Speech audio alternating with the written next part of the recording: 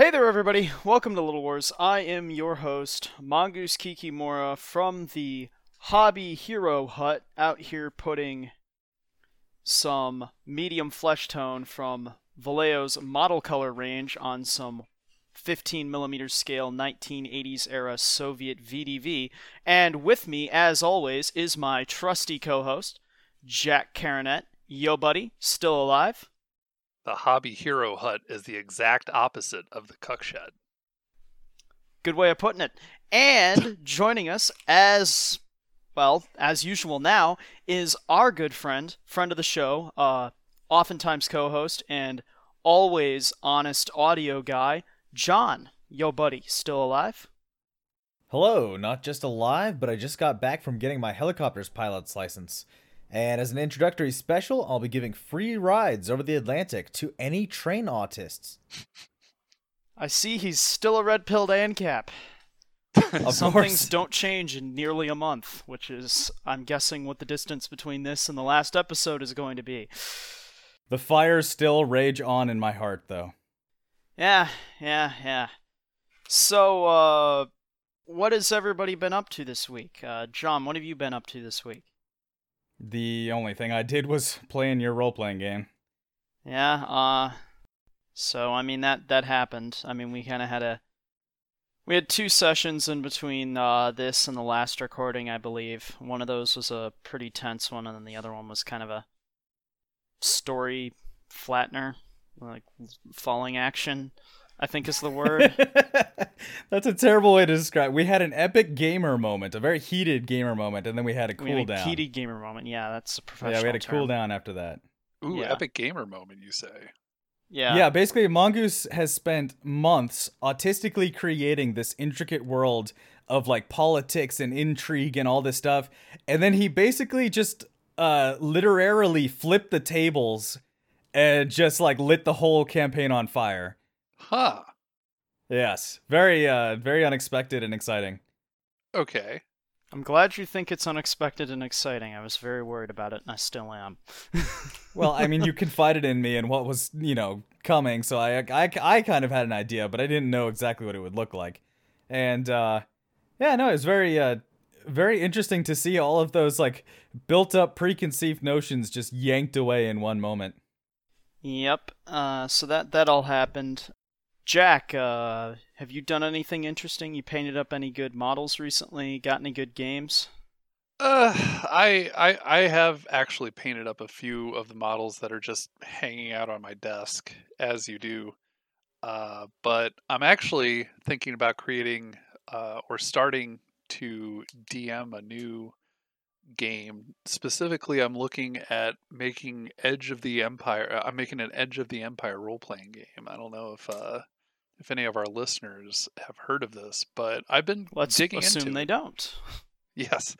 Well, I've been digging into it for the last couple of weeks, and it's actually I've actually been having quite a bit of fun with it. So yeah, I don't know if you wanted to go into that now or later.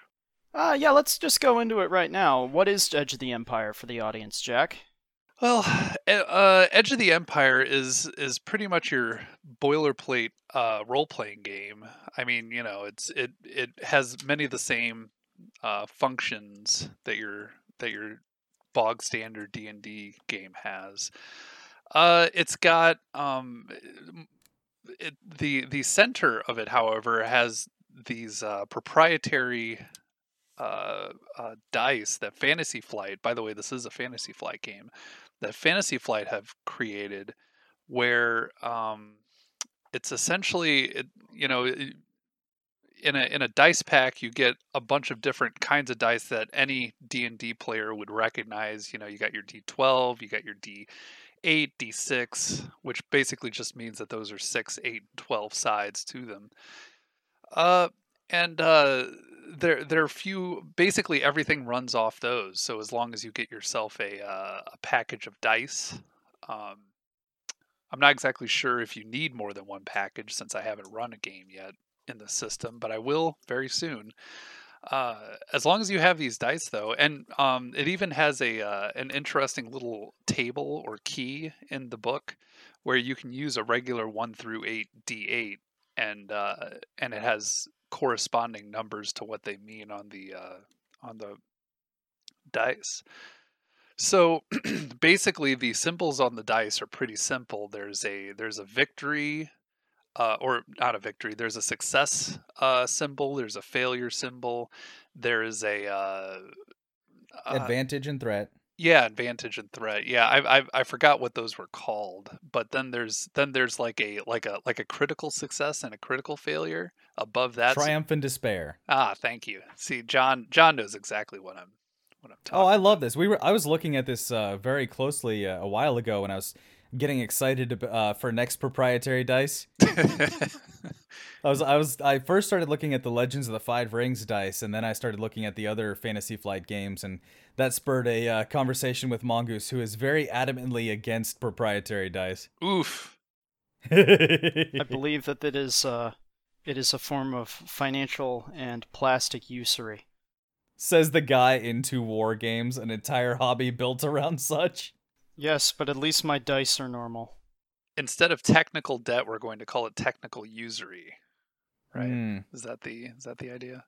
Yes. But no, these dice are they're very interesting because you have negative dice and then positive dice, and each of them has 3 sizes. And the more like the greater the magnitude of either the good or the bad, the larger the dice, and the more symbols that those dice have for failure, on the bad side, and success on the good side. But then they also have the advantage and threat on the good and bad side, respectively, which can be like narrative details as well. So you might not get what you want, but you might set somebody else up for success in the future through doing that advantage, or you might improve the quality of its success if you get enough advantages. So there's a lot of, and the way that you roll them is that they cancel each other out. Right. So you want to try to accrue more of the positive dice than you do the negative dice, but because it's got that double swinging probability scale, you might, wind up with a success, but still accrue a bunch of threat as a result and have interesting results happen from there.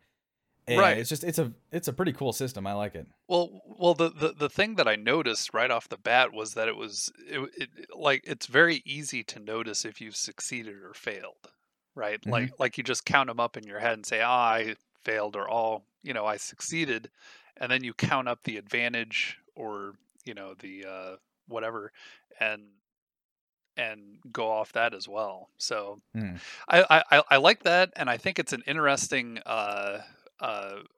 evolution away from like a roll a d20, add modifiers, and subtract debuffs and all this other stuff, and you have to consult a table to figure out if you've succeeded or failed.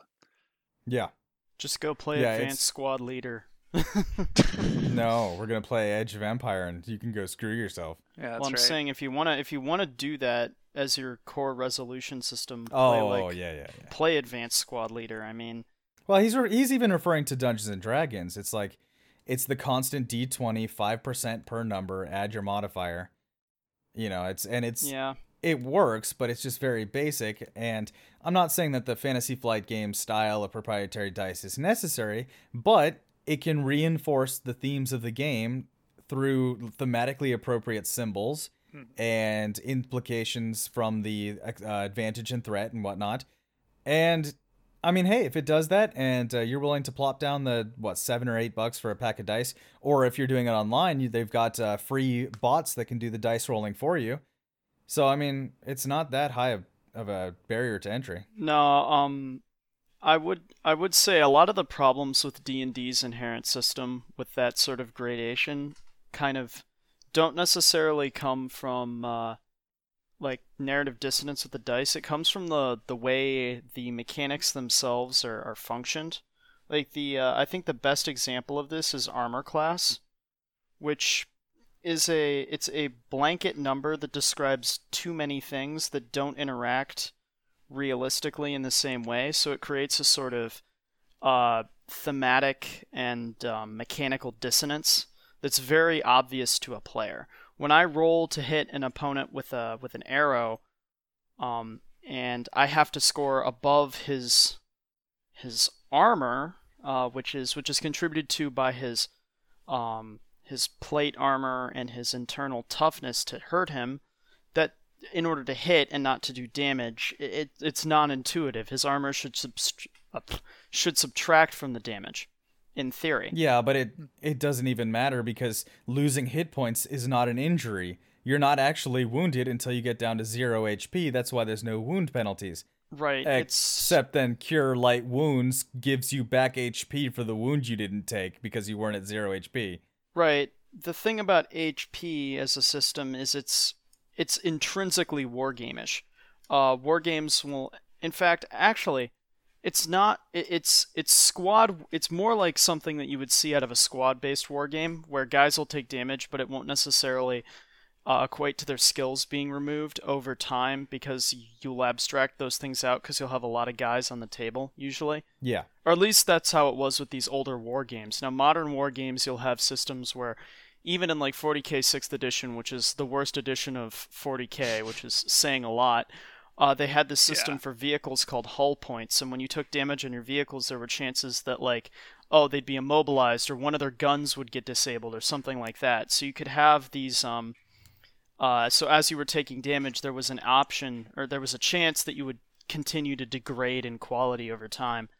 There really isn't that with D&D unless you have a game master who is willing to modify the rules quite heavily. But even then, there are games that cover that sort of a penalty system much more elegantly and simplistically. Like Savage Worlds is an example of a game that pretty easily handles that.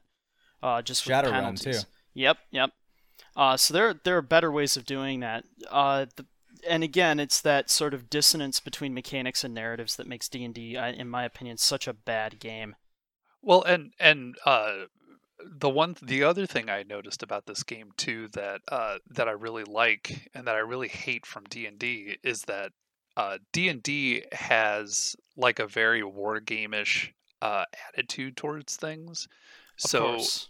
So it actually behooves you if you are playing it to use miniatures because you can't abstract things very well. In this game, it actually has a level of abstraction that you can use where you don't need miniatures at all. Yeah. Yeah, I'd say that is actually a weaker thing about some board games that try to do this. Like, the old Warhammer 40k role-playing games also kind of fell into this pitfall where their combat rules almost necessitated the use of miniatures. And that kind of makes sense for a 40k tie-in because your target audience is the 40k fan base who presumably are into those sorts of miniatures, and so they'd use these games as like a way to get someone to buy some miniatures to play the game, and then, what do you know, here you are, you got all these 40k minis later. Oops, didn't mean for that to happen. Well, I mean, but going at it from the other way, like a game like Death Watch, I think is great to target the 40k, just as a niche game to target the 40k community because they already have all these miniatures that they use, right? Oh yeah, no. If you have Space Marine minis, Death Watch is an easy. Like if you and your buddies you and your buddies can count on reasonably having every flavor of Space Marines in between you, so you'll have enough miniatures for your basic Death Watch team. But what I'm getting at though is that it's kind of a big investment if you're just looking at it from the outside, and it's like, I need to buy these things and paint them up to or play you can this just game. do the modern approach and just get on Roll20 and use some PNG 100 by 100 icons for free. The thing I usually saw with Death Watch in particular is they'd sell little packages of I think they're like 5 Death Watch guys on a sprue, and you could kit them up how you wanted. And what you normally see is you'd see a guy who's into 40k, and he would buy the Death Watch kit, and then he would assemble it, and then he would invite his buddies to play, and they would play with the Death Watch miniatures, and then they'd get drawn in with it. It was never like a bunch of people, and none of them were into 40k would go and buy the miniatures. It normally was like a way for one guy or a couple guys to drag their friend group in, or GW stores would actually sponsor Death Watch groups and things to try to get them into playing the game themselves. I love how we start off talking about Dungeons and Dragons and Star Wars, Yeah. and you assholes invariably drag the conversation back to 40K. I Well, don't think that's I the don't think it's my fault this time. But Well, it isn't, but it's also worth noting that what is it? Edge of Empire is a Star Wars role-playing game published by Fantasy Flight. These Warhammer games are also published by Fantasy Flight. And 40K's market dominance in almost everything makes it a nearly impossible subject to avoid. that's We true. were talking about Dungeons and Dragons. That's even more of a market dominance for role-playing games. You were the one who shoehorned 40K into Well, you were this. talking about the lack of degradation during wounds, and I brought up 6th edition as an example of Yeah, something that did that well, and I was right. Well, so seguing from that wounds, what I have noticed about Edge of Empires though is that it's kind of got it kind of broke it up into two-ish, where you have strains and wounds, right? So you have a strain limit, which I do not like the name strain. That yeah, sounds... it's kind of a goofy thing. I'm like imagining my strainer in the kitchen cooking mac and cheese. I was thinking more like strains of diseases. So you've got like a strain of AIDS, and then that gives you wounds. Like, is that how that works? Yes. You got like my boomer boss like strained a muscle picking something Well, up. I have a better question. So when Kylo Ren in that new Star Wars movie got shot by that Wookiee gun thing, that Wookiee crossbow, Bowcaster. and then it allowed the weird girl that never closes her mouth to like Mary outfight him Sue. in a samurai battle. Was that was he suffering a wound or a strain on his side? That would be both. Oh. That would be both wounds and strains. So a strain is something. So if you get to 0 strain, you get knocked out, right? And so or incapacitated. So this is like analogous to fatigue in the Savage World system. This is Yeah, this is Shadowrun's like stun versus physical damage. Yes. Or There you D&D's non-lethal hit points, well, which are also kinda. dumb and fake and gay. Wait, D&D has non-lethal hit points? I've never heard of this. Yeah, D&D has non-lethal damage, and if you you can take up to your hit points in non-lethal damage before you get knocked out, I think. But it doesn't use it though. Like yeah. in actuality. Well, nobody uses non-lethal damage in D&D because that's just the way That's D&D true, is yeah. played. But in this game though, so generally speaking, if I've read this correctly, and John can correct me if I'm wrong, but you basically have every turn which you take turns. There's initiative, and then everyone takes turns. You have an action and a maneuver, and they're defined very specifically. Like an action is running, jumping, doing something physical, and then a maneuver can be something like taking time to unlock a door or aiming your weapon, weapon, protecting yourself. Yeah. And during this though, you can spend 2 strain in order to take an extra maneuver during your turn. Yeah, it's kind of like stress on your nerves or your mental focus or whatever. Right. So I think that's rather interesting, and you can always downgrade your action into a maneuver, but you can never take more than 2 maneuvers per turn. I kind of feel like they just called it strain because they didn't want to copy Fate's calling it stress. Yes, or fatigue or whatever. Yeah. But like stress would be such a better name. Yeah. I don't know. Yeah. But copyright law says otherwise, unfortunately. Also, if you set your phaser to stun, that deals strain damage. That deals a lot of strain damage. Wait, why don't you just set your phaser to strain? Your phaser? Isn't this Star Wars? Well, yeah, but there are stun guns in Star Wars. Yeah. Didn't General Grievous's bodyguards have those sticks with electricity on them, and they could tase people? They actually had that in the old Star Wars movies. I think in episode 4, where like Leia sets her blaster to stun. It shoots like this blue circle at a stormtrooper and just like knocks him over. It was the first beginning. movie. Yep. Yeah, it was the first movie. The stormtroopers like set it to stun, and then they stun Leia. Oh, that's right. Yeah, that's right. Yeah. And then they never used it ever again. Yes. And then, Yeah. this is the one stormtrooper that not only could hit things but could turn his rifle like into a different setting. Well, Yeah. if we're looking at the first movie entirely, honestly, there was a lot of stuff in that movie that like nobody when they watched it for first time thought that it was actually like what it got expanded into later in the setting. Like, you know, the Clone Wars had ended like what was it, like a decade prior, or was it 20 years ago? And I think it's like 30 years before. I yeah, believe. something like that. no, that would make Luke 30 by the time Episode 4 Oh, yeah. happens, because Yeah, he I think was, I think like- Luke was like 24 or 25, right? yeah, and he was like a baby Yeah, at the right. end of Episode 3, which is like the end of the Clone Wars. Right. What was really annoying was that there weren't Clone Wars. There was just a Clone War that happened. Yeah. Well, it was a big set of battles that were like the wars of the clone. I don't know. It's weird. Like it doesn't. It seems very shoehorned to me. Like I think that a lot of the speculation as to what the Clone Wars were before everybody said what they were. I think that was a lot. Was a lot more interesting. Yeah. Well, I mean, you can't really accuse Lucas of like not planning the prequels because he didn't plan episodes 5 and 6. Like it was supposed to be one movie, and that was it. And then it like got expanded into a trilogy. Then it got expanded into sexology. What do you even call it when there's 6 movies? Two What do you call it when there's trilogies. 9 movies? Duelilogy. An orgy. Oh, sorry. No, A nerd orgy. I think what it really is more of an indictment on our practice of franchising out movies and individual movies and things, rather than it is like an indictment of Lucas or the setting itself. Well, yeah. So you're telling me that the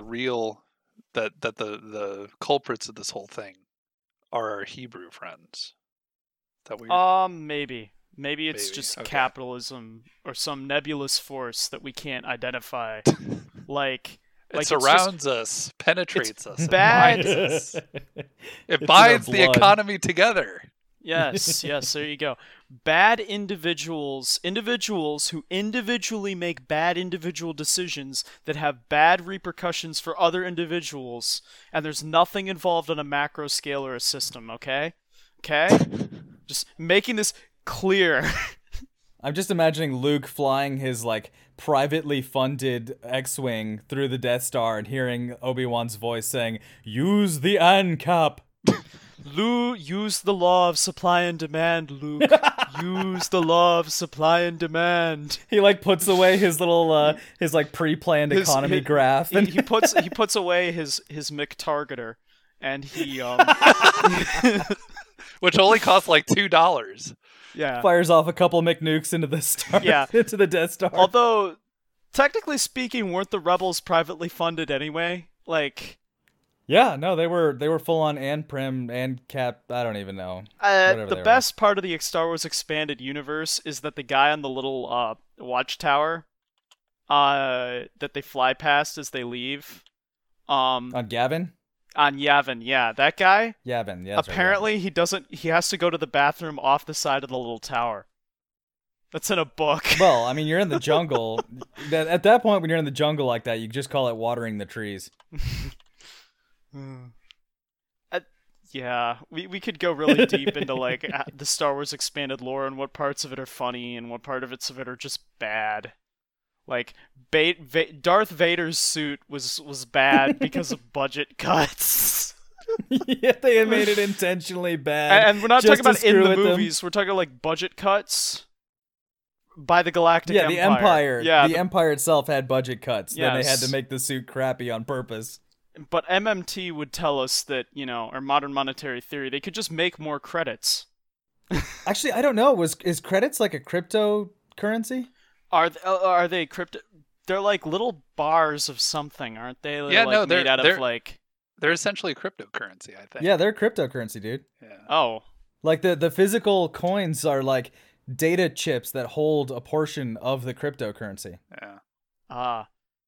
Listen, kid, I've flown from one side of this economy to the other. I've seen a lot of strange stuff, but I ain't never seen anything that makes me believe there's one all-powerful Jew controlling everything. There's no mystical Hebrew religion that controls my destiny. It's like instead of the Force, it's Kabbalah. I mean, is that technically the sacred wrong? Jewish texts? Oh no! The Pentateuch! The Talmud! The Talmud! The Kabbalah, the sacred texts! This Kabbalah of yours has not allowed us to conjure up the data plans. Wait a second, Yoda is a short goblin-like creature.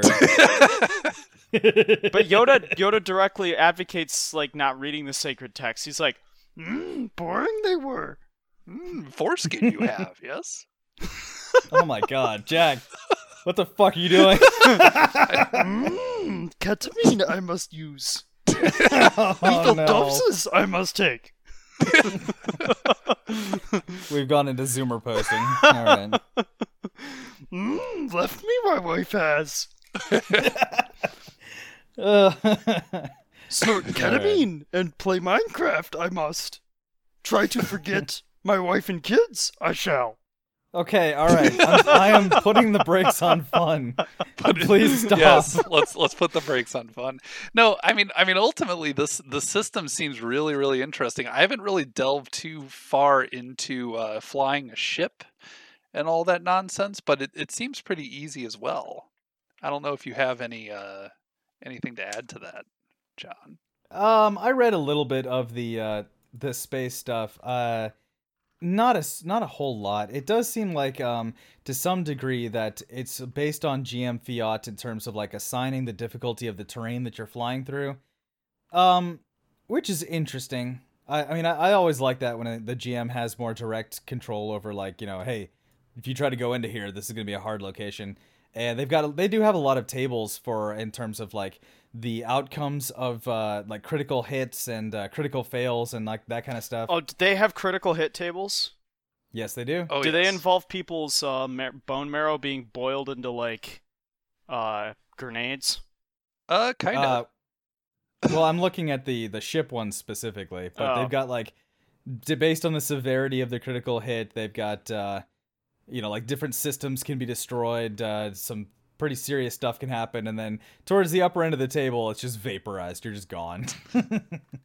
Sounds like the Dark Heresy critical hit tables, which were some of the greatest of all time. Yeah, but it's also much smaller though, and it's not Ooh. really. You don't really roll to figure out what you've done. Like the GM just chooses one based on how many fails or successes has occurred. Well, they do have a chart you can roll on. Oh, like really? roll a D100. Oh. Yeah.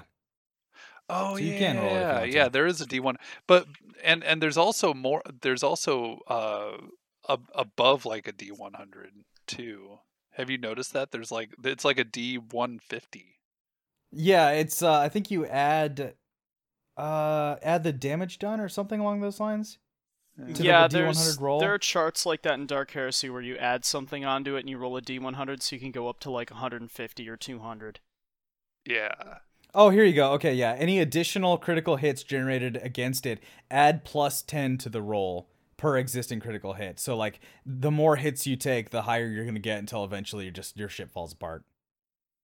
Or yeah, the aforementioned vaporized. You're just gone. Like Yeah, but that's at 154, so you'd have to get like 6 critical hits before that's even a possibility. right. You So that is nice. you flew into the Death Star's like planet destroying beam. Poof. You're gone. Yeah. But I like it because it does basically add like a limit to the amount of damage, serious damage that you can take before your ship is just like rolling too high on this damage thing and eventually just going to blow up. So like it adds like a kind of a stress timer, like a tension meter to the ship combat that is pretty cool. It gives it some serious danger, but it also doesn't necessarily risk you blowing up on the first shot because, you know, as long as you've only taken one critical hit, there aren't any results that can kill you instantly. So it's a nice little system. I like it. Yeah, it's almost as if the ship is like a character, kind of, Yeah. sorta. Yeah, they all have their own stats, their own gear, equipment, and their own tracking their health and whatnot. So yeah, you could do an entire Starfighter focused campaign in this. Mm-hmm. Yeah, that's what I'm thinking, is that maybe if it if the group didn't have just one freighter, they could all have like warp capable like little fighters. Well, what would be cool is you have a single freighter, which is like you got the pilot, and then you've got like a gunner, maybe two gunners, something like that, and then Yeah. the rest of the people are in like escort fighters. Yeah. Yeah, and they're I like that idea. yeah, with like astromech droids. You can do that if you have nice and cooperative players, but we're like oftentimes you'll get guys who are just like, no, I'm gonna split off from the group arbitrarily because you've given me something that allows me to transport myself easily.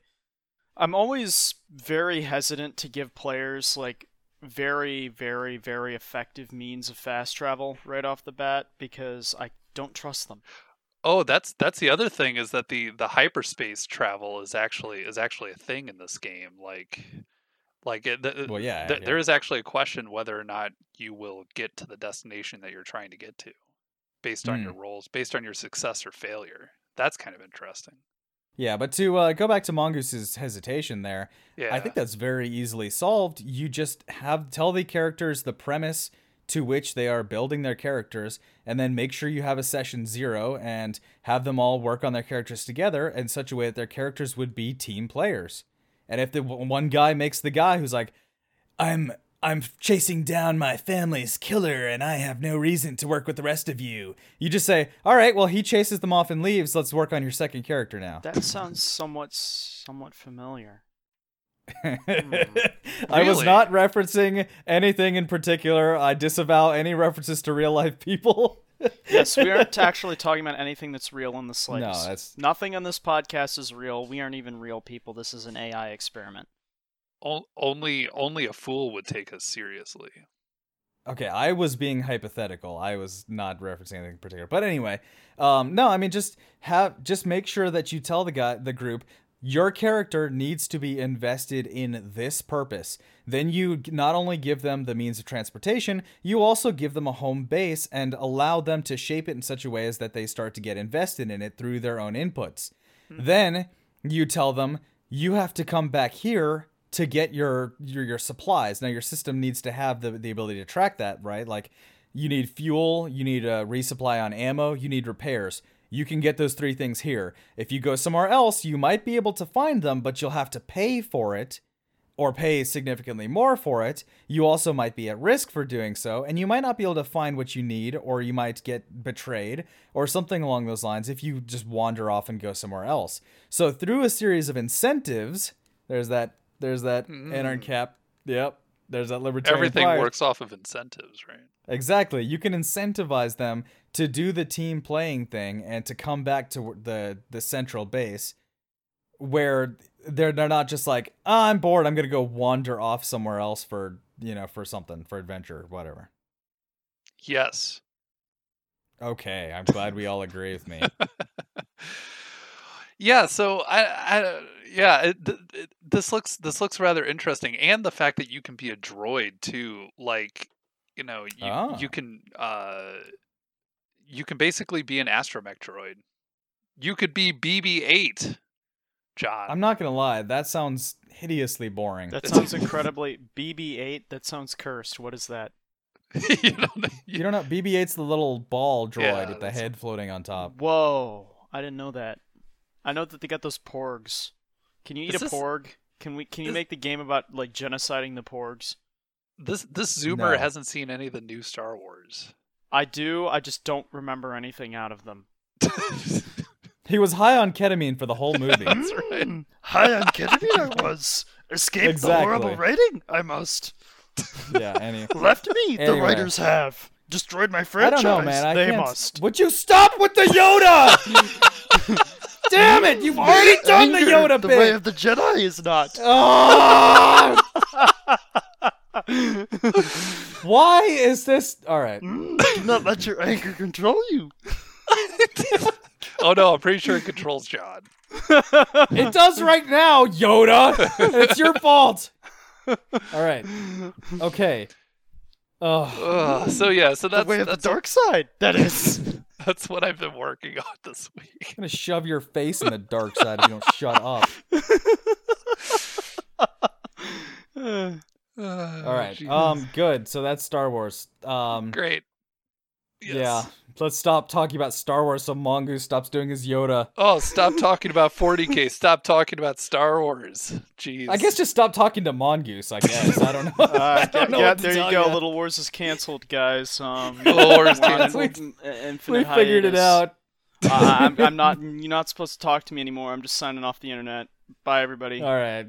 Bye. Okay, bye. Forever. No. Goodbye. Well, do your bit on hobby heroism at first, and then you can go. Well, I'm just painting dudes. I got like 125 1980s era Soviet infantry I gotta paint. You had the perfect meme number. Why didn't you say 100 and 120 guys? Because I know the exact number.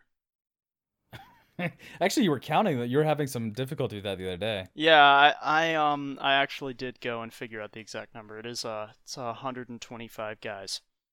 That is a lot of dudes. It is. I'm doing a Team Yankee force, the Soviet Union, and the force I'm doing is I've got VDV. So the idea is basically I'm doing guys that were dropped in with helicopters, and that's the entire thing. So I actually had to do a significant amount of research, more so than normal, to really get a paint scheme down, because there was a lot of there's a lot to be desired in terms of actual good resources for advising you on how to paint anything from that time period, because everything was so like non-standard. Well, not necessarily non-standard, but just not well documented. So I went back and I went to some classic movies like Ninth Company, and I went back to the old, just looking at pictures of stuff from the Chechen Wars. And I was able to kind of construct what a 1980s era uniform might have looked like on average after a while in combat, based on those sources. So I've settled on some mixed normal khaki and some patterned camouflage for my guys, and that's all gonna be very nice and good. So I'm looking forward to actually finishing them, but as of right now, it's just the grind per usual, and so that's what I've been up to this week. I've also got in the backlog 10 T-64s, 2 BMP-2s, 2 Hind Ds, and a platoon of Italian infantry for World War II, which I have. How long is it going to take you to do all of that? I think I can have these infantry done in like the next week and a half. The tanks will go significantly faster. That's like a 3-day job. Wow, okay. Yeah. Tanks are easy normally, because it's like one color, green, with some details. Yeah. Yeah, that makes sense. How detailed are you on the infantry? Yeah. I tend to try to be fairly detailed. The nice thing about the Soviet infantry, though, is that these guys are they're pretty much all khaki. Like everything they issued them was made out of the same cloth, so there's not a whole lot of different colors other than maybe helmets, weapons. One strap is different colored, and then that's it in terms of like different colors. They got black boots, khaki, everything else. One brown strap.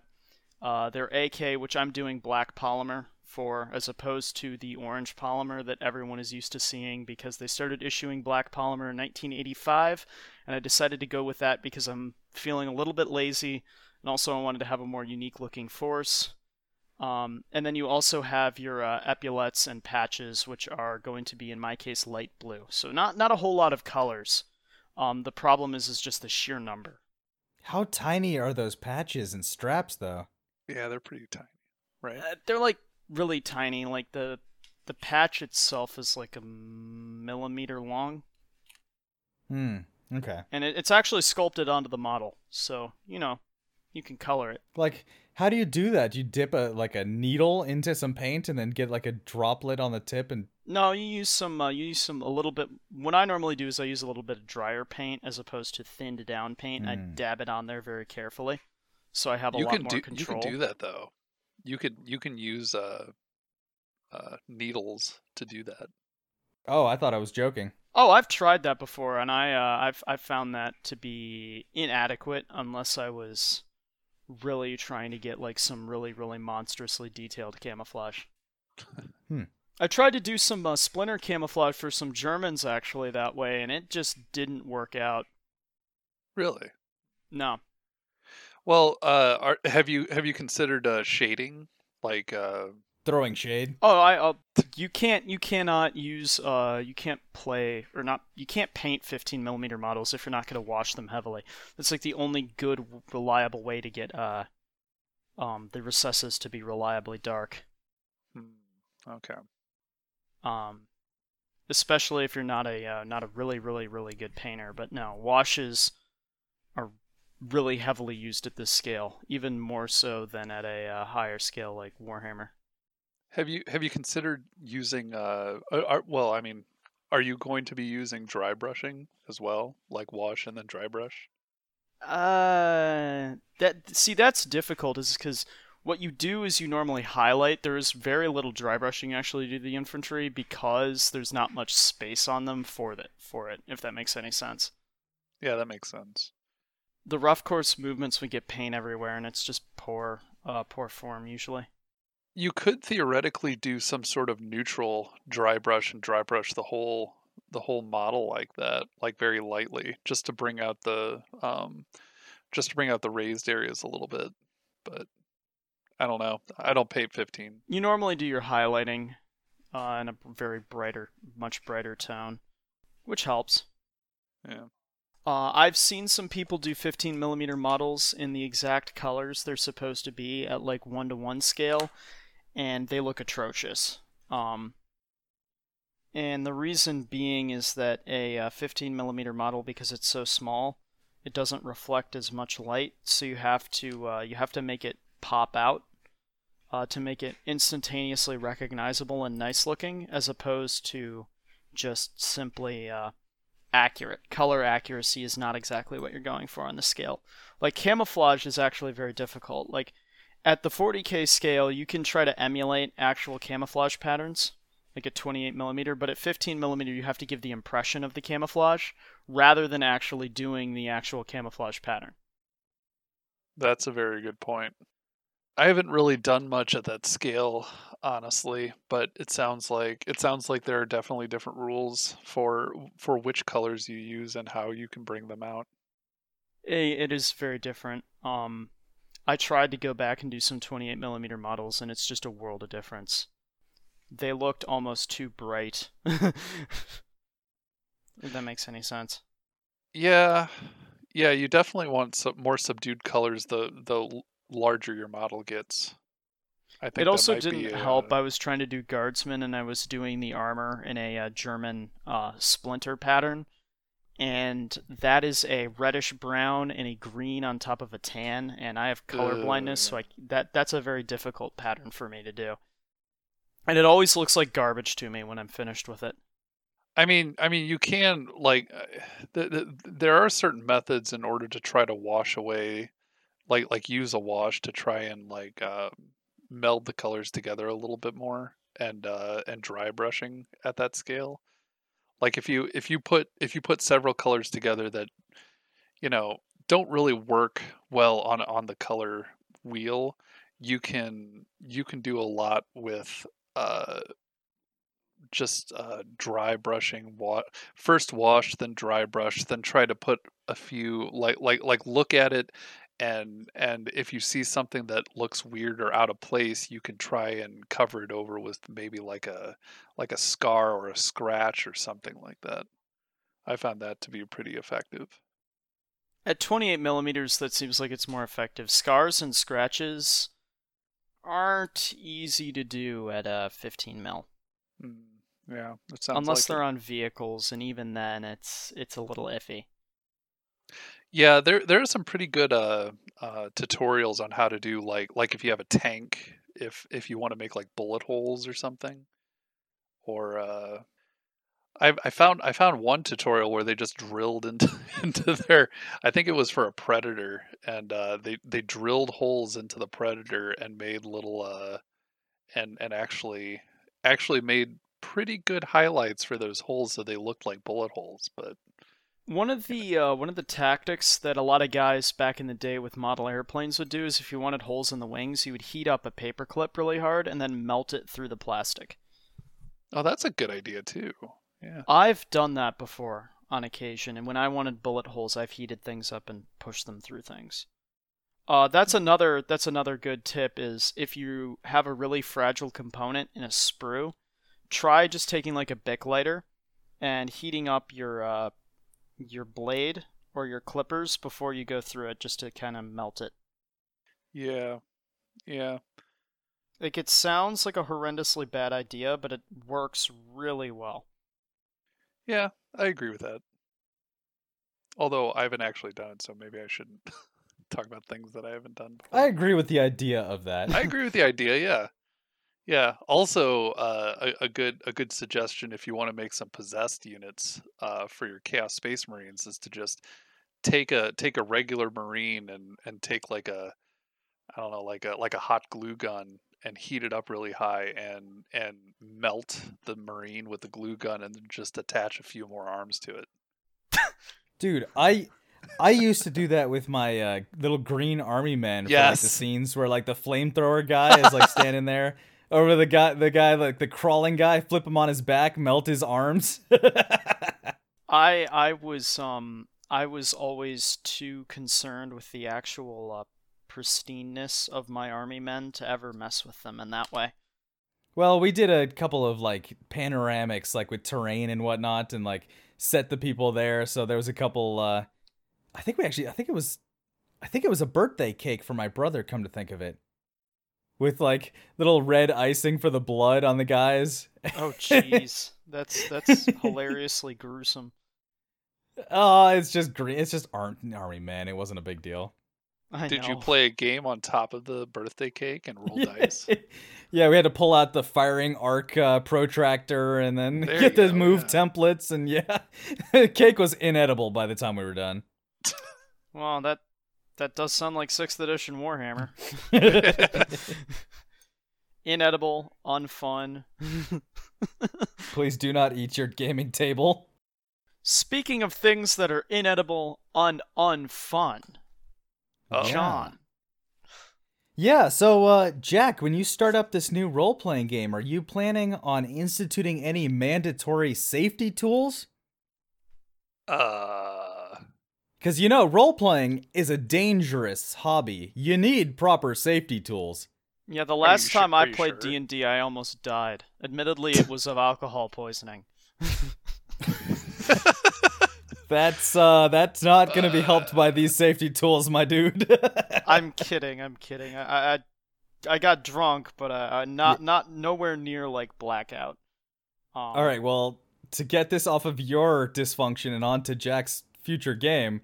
Yes, please. Tell me about these. Tell me about these safety tools. Okay, so basically, safety tools are something that is extremely Reddit and Tumblr that has been introduced to the role-playing game hobby, and it's because these gosh darn kids these days can't just speak their minds when they have a problem. So if they encounter content or role-playing or scenarios or whatever that makes them uncomfortable, they need specific tools given to them because they can't just speak up and say, hey, yo, this isn't cool. If I may, I can somewhat see the utility in like a group of friends that are maybe they're all kind of socially awkward. Maybe they can communally come up with between themselves. They can come up with a way of like expressing discomfort with something if somebody's going too far, as opposed to letting it simmer. Like I can see the usefulness in that. Like maybe something that's like less explicit than saying, "Hey guys, I'm really, really uncomfortable with this, and this," like some kind of keyword. So you're in favor of safety tools? I'm not in Okay. favor of safety tools in the abstract. I think in a limited context they have their uses, but it really is it's like something you'd have to actually talk with your friends about prior to, and it really is only something you'd need if you're playing with a bunch of group of like really hyper autistic spastics like most of us were in high school. So as an adult, I don't think it'd be useful. This kind of sounds like a product that the intergalactic banking clan is trying to sell me. Please continue. I mean, it's not, there's nothing to buy. It's, so, alright, I'll just go through a couple examples here, and then we'll get back to whether or not Mongoose thinks he'd like to institute these in his next game. So, we've got the X card, which I believe was the original one. I'm not sure about that, but I believe the X card was the first one that was introduced. You press the X card if there aren't enough triple X scenes with cat girls in them, apparently, right? That's Is right that next it? to the N card, I believe, if somebody's stealing something, yeah. Which is next to the N-word pass, which is also used when someone is stealing There's something. only one of those per table, though, and it gets passed around based on who's doing the best role-playing. They get one N-word pass. Wait, should we make our own safety toolbox, almost as it were? Well, let me go over these darn tools so we can see what we please, want to go. pick and choose. Yes. So the X card is everyone gets handed out an index card, and it has like an X drawn on it in some kind of thick marker. And at any time, if somebody feels uncomfortable, they have this X card sitting in front of them, and they can just reach out and tap on the X card. And should they do so, the game master or other players have to change the content or dial it back or skip the scene or stop whatever they were previously doing because that person wasn't comfortable. And the point of it is to create a safe and inclusive environment for gamers. Now, the X card is pretty safe, but it's not safe enough. So the other people have come up with Wait. other... John, just if we may about the X card. I think the X card is a great idea if you were to play with those sorts of people, because Lord knows they'd be doing some weird sex shit or weird sex stuff. And I think it'd be fun to play with a bunch of Redditors just to tap it every time they try to do something. And just be like, what? Just be like, what now? What now? We should call it the Magical Realm card. So see, the thing is like someone would be like, oh, I'm gonna go be like a like gender queer whatever in the bar with the whatever, and you just like tap the X card And stare at them aggressively.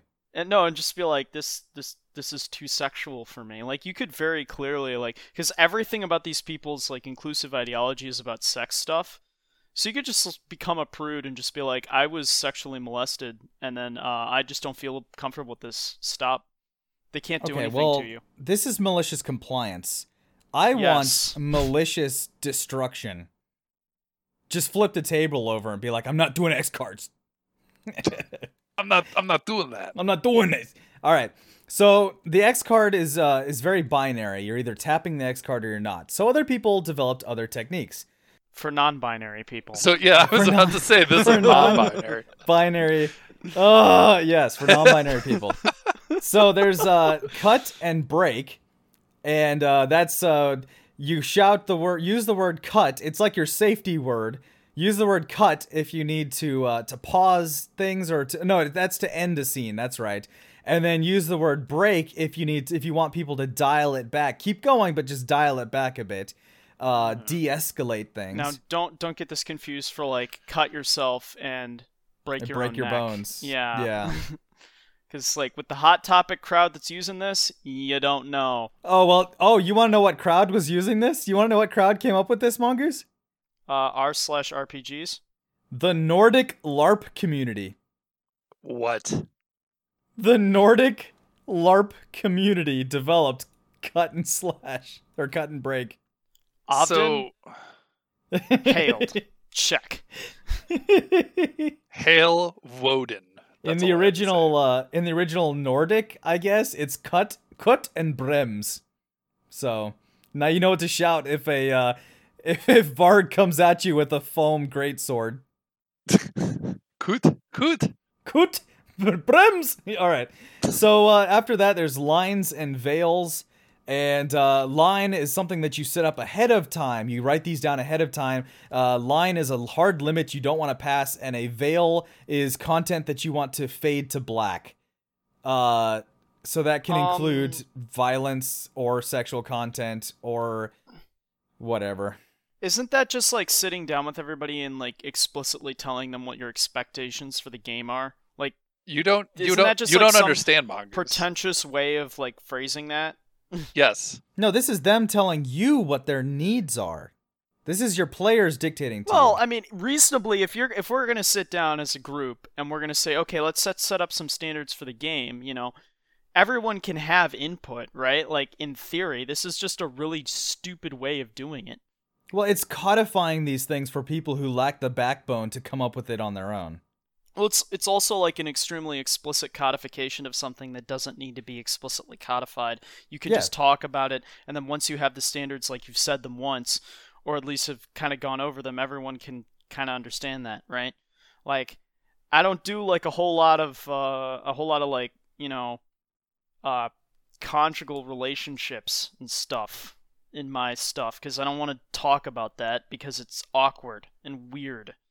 Yes, I know. Would you let me finish reading these, or this is going to take forever? It is going to take forever. It's good I know. content. I know. There's three. Well, I wanted to get through them and then talk about. All right.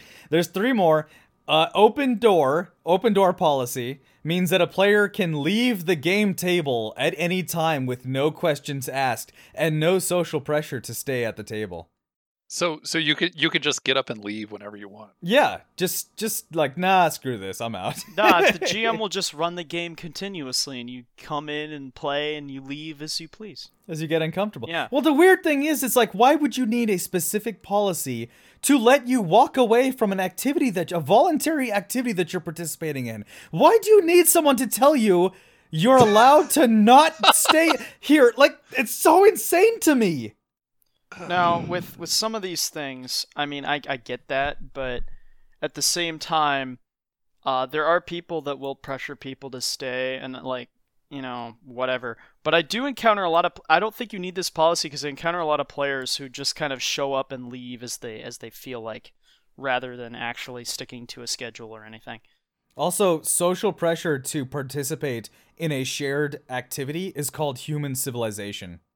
Yes, although these were probably come up with by anarchists. Yeah. All right, two more. Script change. Script change is when the game master provides 3 cards that they place in the middle of the table with the rewind, pause, and fast forward symbols on them, like from an old VCR or DVD player or something. And so these people live in media. Like, the only way they can interact with these things is media. You're right. Oh my god. So, and at any time, if a player feels uncomfortable and they want to like redo or change something that was done, they can hit rewind and then pause, then go back and change it, presumably. Pause, of course, pauses the game, and fast forward skips past uncomfortable scenes.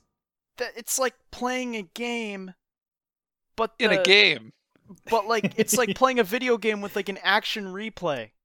I'm just imagining like somebody hitting fast forward and someone stares at them and hits rewind. And it's like, what do you do? Do they cancel each other out? Television is reality, right? It's like a time travel game because you're like rewinding all over the place. It's like Netflix.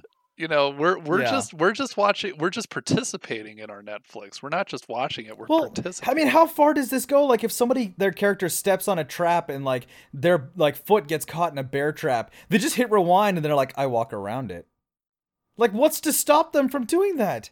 I mean, in theory, like the game master would say, well, that's not in the spirit of it, I guess. But No, you could just say, like, I watched my uncle step on a bear track. This makes me deeply traumatized and uncomfortable. I don't want to do that. At a certain Rewind. point, you can exclude the person from the group voluntarily. Not without the open door policy. Well, presumably you would have that. Everyone else leaves through the open door, leaving the Everyone person. else leaves and goes to the next door. That's great. You end up with a lot of these, the interesting thing to me about all of this really boils down to the point where you're looking at it, and each and every single one of these is either about the production of movies, actual movies, or it's the X card. Well, there's one more that I haven't covered yet that's my favorite. Oh, is this the consent flower? This is the support flower, aka the consent flower. All right, Jack, I think you should implement this because it's just so good. Are you ready? Yeah, go ahead. Okay, so the game master puts a card in the middle of the table which has a flower drawn on it. And this flower has 3 petals, and one of them is green, one is yellow, one of them is red. At any point during the play, one of the players makes direct eye contact with the person they want to communicate their needs to and taps one of the petals on the flower. If you tap the green petal, it's requesting them to continue to go on with wherever the scene is going and telling them, I'm okay with this. If you tap the yellow petal, it requests that the scene should be kept at the level of tenseness or aggression that it's currently at. No need for escalation or de-escalation, just keep it where it is. But if they tap the red petal, then it's a sign that the scene should immediately begin de-escalating. That is just a game mechanic. That's not even like a thing. That's just like a game mechanic put on top of the game. The consent flower. Where have I seen this before? I feel like I've seen this somewhere before. Hell. Hell yeah. Dr. Faustus, this is hell, because I am here and wherever I am is hell. I just want to know, like, what's the limit? Like, if your character's being tortured and you just keep tapping green, like, how far does the game master have to go? Well, presumably the game master can tap red on your green, like, right? The game master requests you to stop describing your character losing limbs. The answer is as far into my magical realm as you can go. I still have teeth left. Keep going. The people that would play these games are those sorts of weird, degenerate sex freaks. So, you know, these sorts of things, I mean, it's really weird to think about the way they would do that. Like, you're talking about this as a joke, but, you know, I could see that happening. I could see, like, a Reddit post like, guys, I was running a session for someone and there was a torture scene, and then they kept pressing the green petal on the consent flower, and it was really weird, and I didn't know what to do. Like, you could see that happening!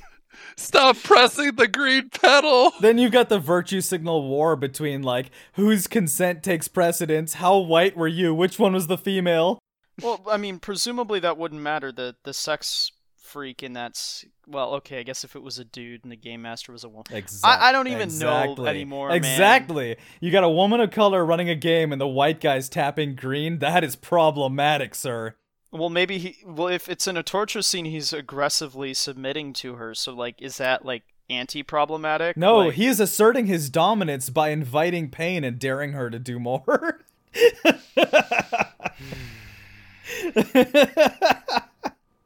Oh man. But there was one more, an nth level safety tool that I wanted to bring up, which I found. The nth level? Is this the N-word pass that is fabled and spoken of? No, please do go on. Yeah, this is a blog post that was written by somebody about all of these safety tools, and this is a woman who has PTSD.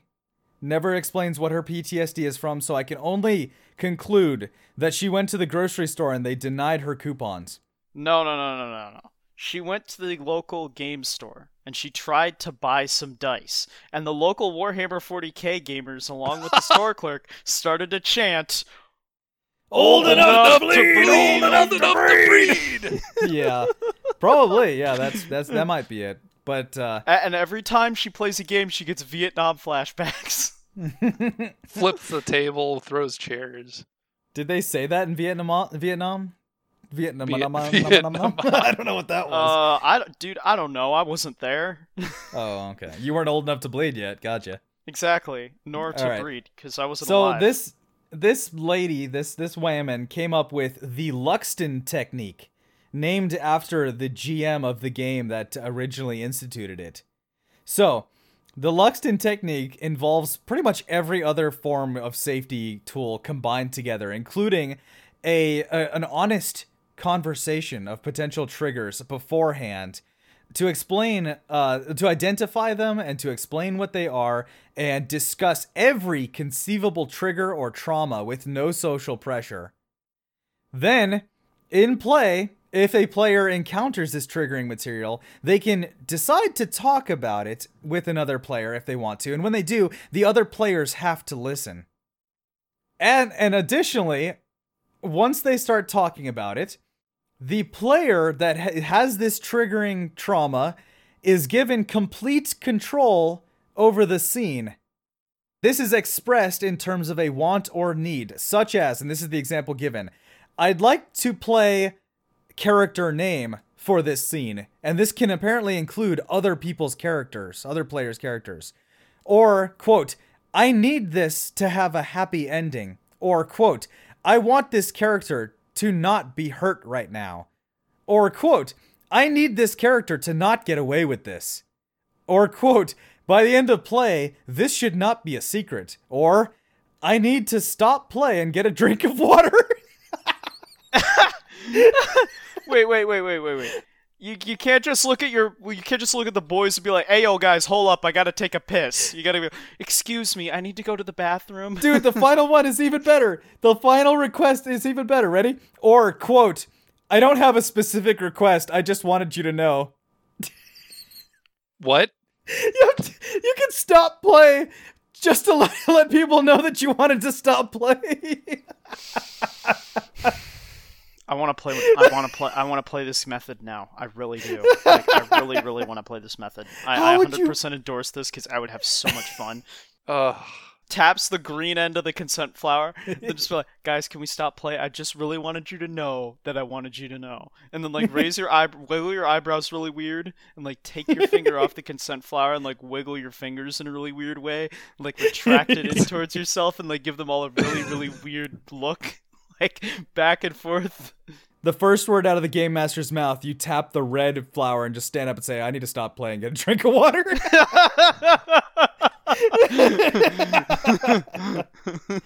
Oh, God. My mouth does not consent to be parched. Yeah, exactly. But just get a load of what they're saying, right? Like, through this method, you can tell the game master, I need this to have a happy ending. I want this character to not be hurt right now.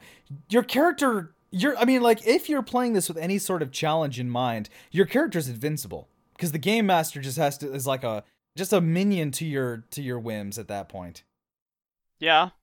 I mean, but in some sense, it is a form of cooperative storytelling, but it's a form of cooperative storytelling with no stakes. It's cooperative fanfiction writing at that point. Well, no, it's cooperative Mary Sue telling.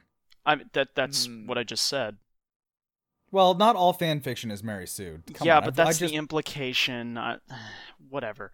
Your fanfiction biases are. I'm tapping the red flower on this one. Well, I'm going to tap the green flower and cancel you out and keep going. Well, I'm hitting rewind, and we're going back to talking about 40K. I'm going fast forward. Well, it doesn't matter, because if we fast forward, the 40K conversation is there too, so... I don't understand any of this. We're playing Yu-Gi-Oh! Except with weird liberal consent cards. Just use the open door policy and leave. Here's one, John. The open door policy. New idea for a game. The game is completely freeform. The only mechanics are these weird like cards and things. So that's how you mechanically control the game. It's this weird meta game you play with people, and we can call it like power process and humiliation ritual. Oh, this is beautiful. Power process and humiliation ritual. It's like Lines Luxton flower script door. I'm just gonna call it, and the game is just comes in a box. And it'll come like dual packaged with Yugoslav, a game by Super Lutheran, right? We'll make like a publishing house and sell these games, and you can get Yugoslav, and with Yugoslav comes like humiliation rituals and power processes. And in this game, you are freeform telling a story about a mystical fantasy land, and like there are all these different like cards, but instead of like framing it in terms of consent, we just tell the players exactly the bare bones of what this does mechanically to the story. So like the rewind button, the fast forward button, the pause, the green, red, yellow. So you can, the goal is to tell a story, and then you set these people loose with this, and you can see exactly how bad the social interactions get because of the mechanical enforcements of these things. The only way to win is to use the open door policy and leave. Exactly. Well, that's the underlying secret to it, right? That's the thing. I deploy my veil and I fade away to black, and then I use the open door policy to sneak out. No, you use your veil and then fast forward over the veil, but then somebody Mm. could rewind to within the veil, so you'll have to use the veil again. But then somebody else takes control of someone else's character during the scene. Exactly. See, this Oh. would be an incredibly interesting like game to play, but not for Yeah. the reason they think. Right. The meta context of these things is almost more interesting than the actual sort of dumb virtue crap they're supposed to embody. Well, the entire reason for all this is because they've been pushing for the whole we need more women in gaming. And women need these protective tools because they can't just speak up. Well, it's a system of control, really. I mean, all of these are ways that a player can, outside the rules, laterally control the way a cooperative storytelling session is going. Um, it's a control system, and it's nothing more, nothing less. Like it's another form of linguistic control. I mean, we live in a society of linguistic control, and this is just that extrapolated into our hobby more so than anything else. Well, yeah, going back to that point. I, so I don't. I mean, like we follow people like Borzoi and Titus and all those guys. Like, I Speak don't for know. yourself. Yeah. Yeah, whatever, I sporadically whatever. follow things occasionally.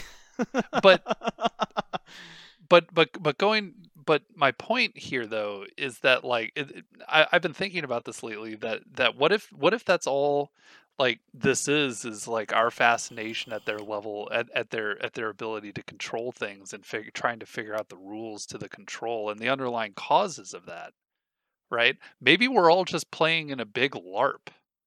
Well, in some abstract sense, society itself is a series of LARPs, but that doesn't invalidate society, nor does it invalidate anything we do, because really you're like, oh, well, it's all fake, you just need to run in the woods, like, become Max Sterner, dude. Use the open door policy and leave. Yeah, leave society, man. Man, society's a cage. Yeah, but I think it's fascinating how demonized people who figure out how the system of control operates, like how demonized they get. It's almost as if Well, we're that's a mechanism of the system of control itself. If you have someone who can figure out how to reverse engineer the system of control, then they presumably pose some manner of threat to the system, and therefore they have to be controlled or ostracized or mitigated in some way to protect the system itself. The system has to self-perpetuate. Like you can't have a system like this that doesn't self-perpetuate. hmm, fascinating. But the funny thing to me is that these earlier methods of these safety tools came out first, and the Luxton technique, that last one that I read, was like a reaction to those earlier techniques. In fact, the first like 2/3 of the blog post is a direct response to the X card, lines and veils, and the consent flower, because those safety tools were triggering her PTSD. Because the reason that she gave was the implication that the X card just cancels play, and the idea of pretending that something traumatizing didn't happen was in itself traumatizing to her. Hmm. See, and this is another way, like the mechanisms of control must mutate to control more effectively. So what she's doing is organically acting within this sort of system ideology, and she has come to sort of an implicit understanding that these methods of control are not effective enough, that there needs to be a more effective means of control, and this sort of the Luxton method or the Luxstein method, I don't know how it's pronounced or spelled, is a more efficient means of control. You can look at it; it's more totalistic, and it's less of it's Totalitarian. well more totalistic. I wouldn't say totalitarian because the marks of its totalitarianism are not there. There is a physical X card. There is no physical Luxton card. It removes the physical reminder of the sort of control while also being more permeating. It's like the essence of self-censorship. It's quite incredible, actually, from a social Yeah, technology this perspective. is this is really this is the I'm completely in awe at their ability to do this. I mean, I looked at this woman's other articles, and she wrote this one about how, like, people who make role-playing games, role-playing game designers, who are white and male, need to charge more money for their games because by putting out quality content at a reasonable price, they are pricing out people of blackness and gayness who are creating subpar games at higher prices. So that, to me, this is all just an attempt to garner some sort of social credit and attention and power. No, I think that's just that's just an obvious part of her being part of sort of one wing of system ideology. In this case, the left wing of the system ideology, and she adheres to that. And what she's doing there is she's expressing, she's purity spiraling in that instance to the benefit of the system ideology in this sphere. But in this instance, she's actually just helping to develop the control mechanism. I mean, it's all organic, and the thing about it is these control mechanisms are very decentralized. The use of sort of invocations and words that mark someone as evil to the outside, and these sorts of things aren't sort of centrally organized. There is no agency of calling people racist. There are some organizations, but then there are just a lot of loosely coordinated, or not even coordinated, but loosely laterally cooperative people that enforce the right sort of thinking for the system, and she's taking part of that in our sphere, basically. And on the flip side, you have a CEO of racism. Yes, the CEO of racism, who has been lost. He used to balance the races, right? Right. And then the Gem Nation attacked. Just real quick, I'm gonna give you guys each one opportunity to guess. What color do you think this whammons hair is? Frizzy? Is that color. I know that, but just guess one time for me. Do you know how many times I've edited out guessing games because you guys are terrible at guessing? Let me guess. I will guess that she has purple, like that half purple, half blue color. That the weird one that like they can't get the purple right in the hair, because their hair's black. Yeah. Jack, what do you think? I'm going to go a little bit on the other side. I'm going to say red. It is actually a perfect blue. So Mongoose was closest without going over. Oh, yep. Yeah! It is, and it's only on the very top of her head, and it's about 1.5 inches long. You're kidding me. No, I am not kidding you. Sounds like a Kool-Aid powder dye job to me. Oh, wait. I think this woman might have been born a man, baby. I think we have to abort. We have to abort. Oh no, yeah. Jesus Christ. Did some sort of blue monster just like take a crap on her head or something? What? Like the Cookie Monster? I don't know if we can say her anymore, guys. I don't That looks like something that came out of like a soft serve machine. It's like blue food coloring, and they just plorped it on her head. Like it made that sound of a plorp. Do you guys remember the old troll dolls? Yeah. Oh no! She's a troll doll. I think it is a she, actually. Are you sure? I don't know, man. I think a long time ago on this podcast, I said that like soy people don't have a gender; they're just androgynous. Right. I think this is that case where it's like it doesn't matter the fundamental essence of what gender this is; it has no gender. Okay, that's fair. All right. Yeah, we shouldn't even give it a gender. Doing that kind of, it kind of you have to earn a gender, and this person has failed in that regard. Right, exactly. Anyway. That was a rabbit hole that I dug into live on air, folks. Sorry about that. No, but sometimes it's good that you should dig into rabbit holes live on air. Oh, by the way, this person is the one with PTSD who needs total control over the role-playing scene to feel good about role-playing. That makes sense. How does that make you feel? How would you feel sitting at a table with this person? Uncomfortable. Tap red, my dude. I would feel the deep emptiness of the total control of Baudrillard's simulation on my soul. Well, Mongoose just doesn't feel. That's his problem. Yeah, I've felt all my feels. I have no more feels to feel. I have reached the quintessence of despair. You're the opposite of Wojak. Junko Enoshima is the only available waifu at this Speaking point. of reaching the end, folks, I think we've hit our limit on content here. I agree. All right. Thanks, guys, for tuning in this week. This has been another episode of Little Wars.